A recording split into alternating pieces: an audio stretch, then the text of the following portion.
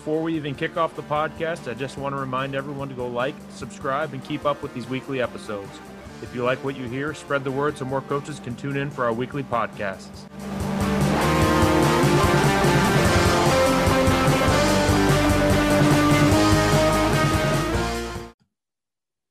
Hi, I'm Coach Tony Schiffman, and welcome to the Hog Football Podcast, where we talk all things football and all things offensive line.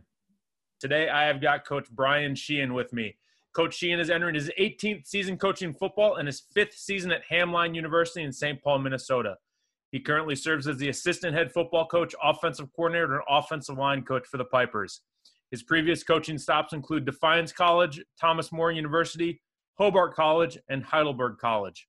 Along with his coaching duties, Coach Sheehan has also recently accepted a graduate assistant position at Jefferson Elementary, teaching first grade to his oldest son. So, Coach, I know that's probably a lot harder than coaching the offensive line. How's everything else going? You know, life's pretty good, and thank God he's not in third grade, or I'd really be in trouble.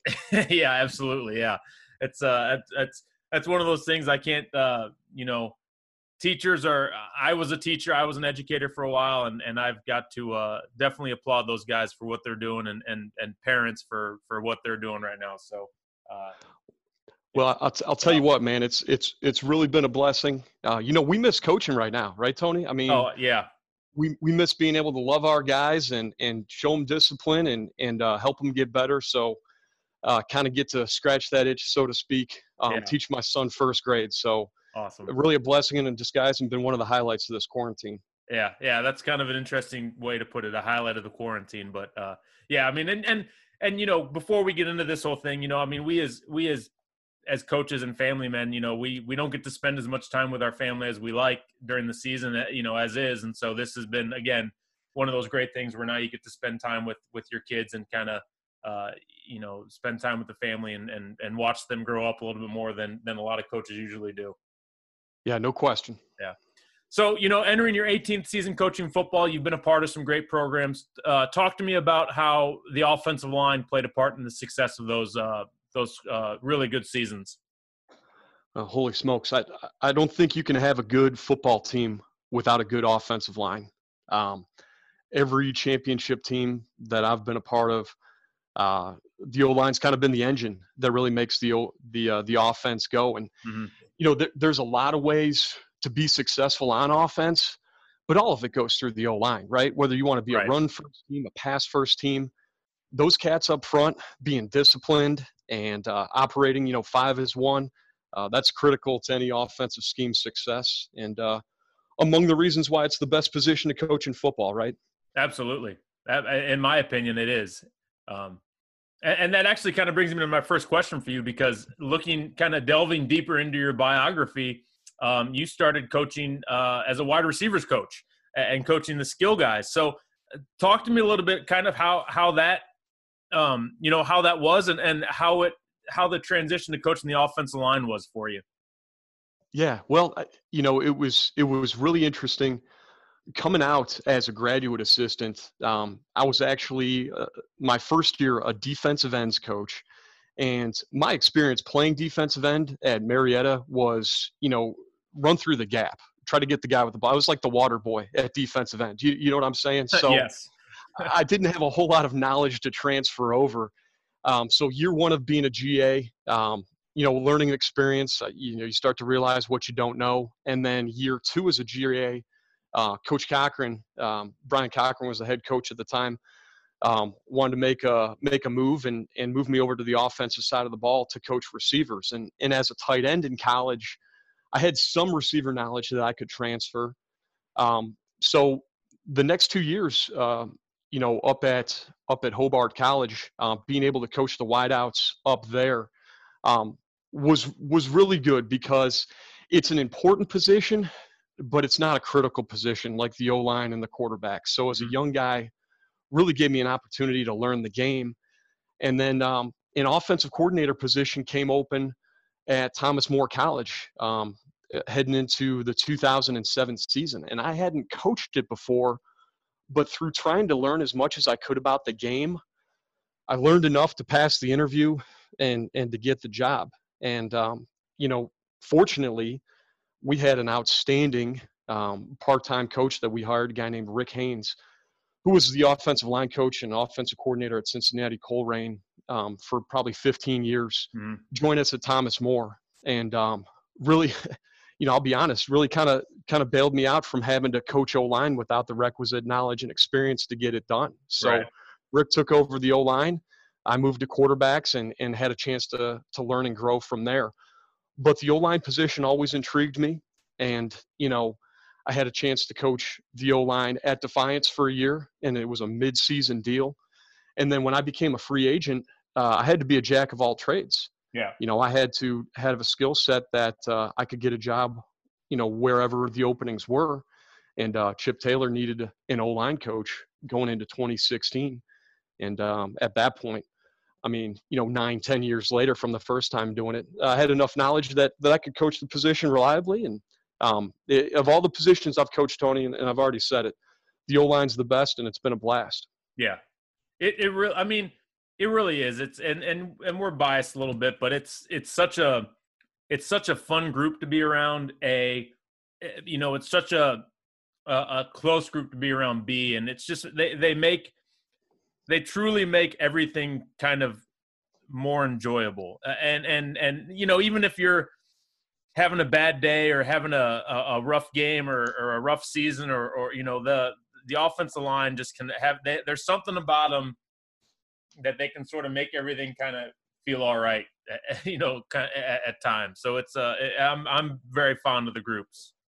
Yeah, absolutely. Yeah. We all wish more people were like the O-line, right? They're humble guys. They just want to do their job. They want to be good teammates, good brothers, good friends, and do the absolute best they can with whatever they've got in front of them. And I think we can all learn from that group. Right. Absolutely. Talk to me a little bit about kind of, you wear a lot of hats, and you're the assistant head football coach and you're offensive coordinator, and you've got a position group that you coach as well. Talk to me just sort of about how you balance all of those things, and how you kind of make yourself as successful as you can with all of those hats. Well, it's certainly a challenge, and the balancing act's going better now than it went when I was a head coach. Right. At Defiance, I was the head football coach, the offensive coordinator, and then either the quarterbacks coach or the O-line coach most of the years that I was there. And each one of those things is a job within itself, right? Anytime you've got competing priorities, you've got to prioritize, right? So that's the first thing. So in that order, being a head coach, being an offensive coordinator, and then being a position coach. Over here at Hamlin, it's a little bit lighter, but my number one priority is the offense and the production of the offense, and then it goes to position coaching from there. So, all right, cool, we're able to prioritize. Then it's about, all right, what am I uniquely qualified to do within the framework of our staff, right? Are there things that the assistant coaches and the other folks in the program that we can delegate ownership to? One of the mistakes that I made as a head coach was I gravitated to the things that I thought I was good at, right? Which is fine, but when you've got a high level position, you got to know what's going on in the weeds, but you can't be in the weeds all the time, right? And like I said, each one of those hats was a job into and of itself. As a leader, you've really got to take a step back and say, what can I do? What do I absolutely have to do? And then what can I empower other people to do? And finding that balance is a challenge, and it changes year to year based on what your assets are. Yeah, absolutely. And that's such a great, a great point you make about kind of, you can't delve too deep in there because you have to be able to keep that distance, so to speak. And it's not like, that would be, for me, that would be incredibly tough, especially as an offensive line coach, where you want to kind of go deep in those weeds, like you said, so to speak. And because you have to have those relationships with that group and keep that close-knit, relationship alive. So that has to have been incredibly tough to try to do. during your time there, while doing that. So, Yeah.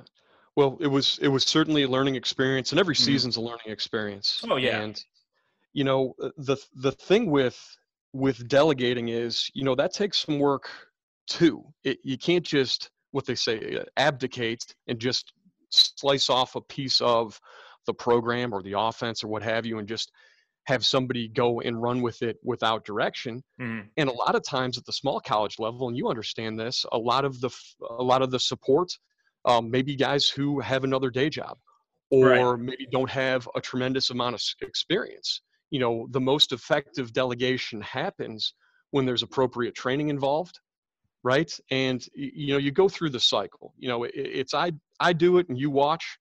All right, I do it and you help. You do it and I help, and Mhm. then you do it and I watch. And if you can take these young coaches on your staff and these guys breaking into the profession through that progression, it becomes a lot easier to delegate, because through Right. that process you build their skill and you increase trust between one another. Right. And that's, I mean, when you get down to it, a lot of it is you'll get arguments, I'm sure, a lot of the times, but the if you boil it down to its bare necessities, coaching is trust, and that's kind of what we need and what you want. And if you can get those players trust, and they, you trust them and they trust you, they will move mountains for you. And so that's kind of what it all gets down to, is that trust, for sure. Absolutely. Yeah. So last question I've got for you, Coach. You've coached for a long time now, 18 years. If you could build a Mount Rushmore of offensive linemen, from guys that you coached, guys maybe that you played with, or guys that you are just a fan of, who would be on that 5-man offensive line? So we got 5 guys on Mount Rushmore. Yes. All right. Well, this will be Ohio centric, right? So I'm a Okay. Cleveland guy, Browns fan, even through all of the stuff, still a Browns fan. So, number one on Mount Rushmore, it's got to be my guy, Joe Thomas. Yep. 10,300 some odd consecutive snaps, played until his arm almost fell off. Mm-hmm. We got to go Joe Thomas. Let's see, from The Ohio State University, got to go with Orlando Pace. One of the first O-linemen that I really admired and really watched and got to see. Mm-hmm. Let's see, we got those Browns-Bengals rivalries. So Anthony Munoz and Willie Anderson would be 2 more guys to put on there.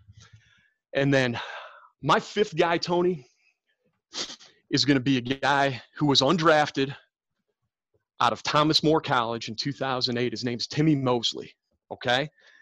And Tim Mosley, right, didn't play a lick for us freshman year, sophomore year, junior year. Yeah, so going into his senior season, he got the blessing from the coaching staff to maybe transition to another position, transform his body, be an edge guy. So Tim Mosley works his tail off all off season, all through the summer, the whole thing, gets in great shape, trying to be an edge guy, a defensive end, tight end, whatever it happens to be. And Timmy Mosley shows up to preseason camp at 211 pounds, ready to play tight end or defensive end. Now, you know this through coaching. Sometimes everybody you think that's coming back doesn't always show up for camp, right? I don't know if you've been in that situation before. We thought we had 5 ultra reliable offensive linemen coming back, and we find out right before camp starts that we're only going to have 4. So we're scrambling, and we're talking through it as a staff. And I mentioned Rick Haynes earlier, and Rick was a blessing to me and our program in a number of ways. But Rick's like, well, what about Mosley? And we're like, Coach, Mosley lost a ton of weight, strong gust of wind, he's going to blow away. And Rick's like, no, man. He's like, that kid cares. He's disciplined.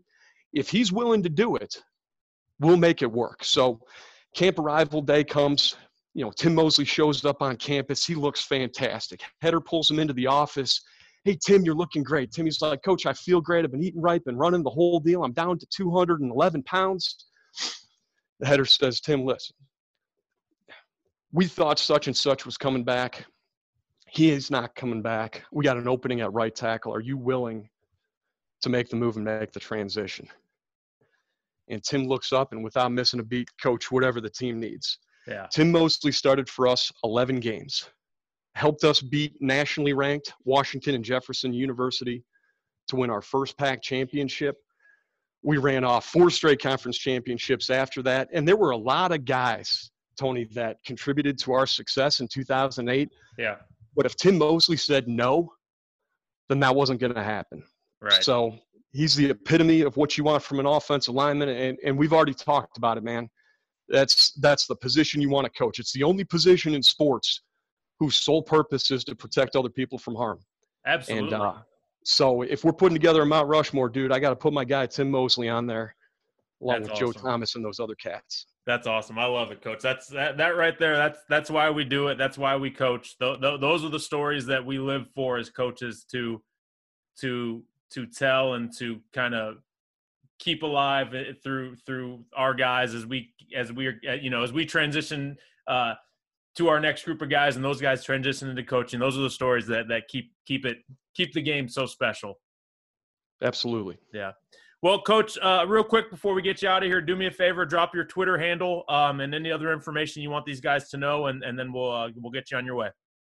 Yeah, most active on Twitter, Coach Sheehan, Sheehan. If you're a coach, I'll follow you back.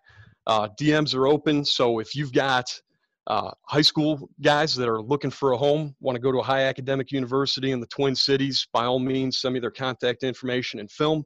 And then I'm looking for book recommendations too, Tony. I don't know how long this quarantine's going.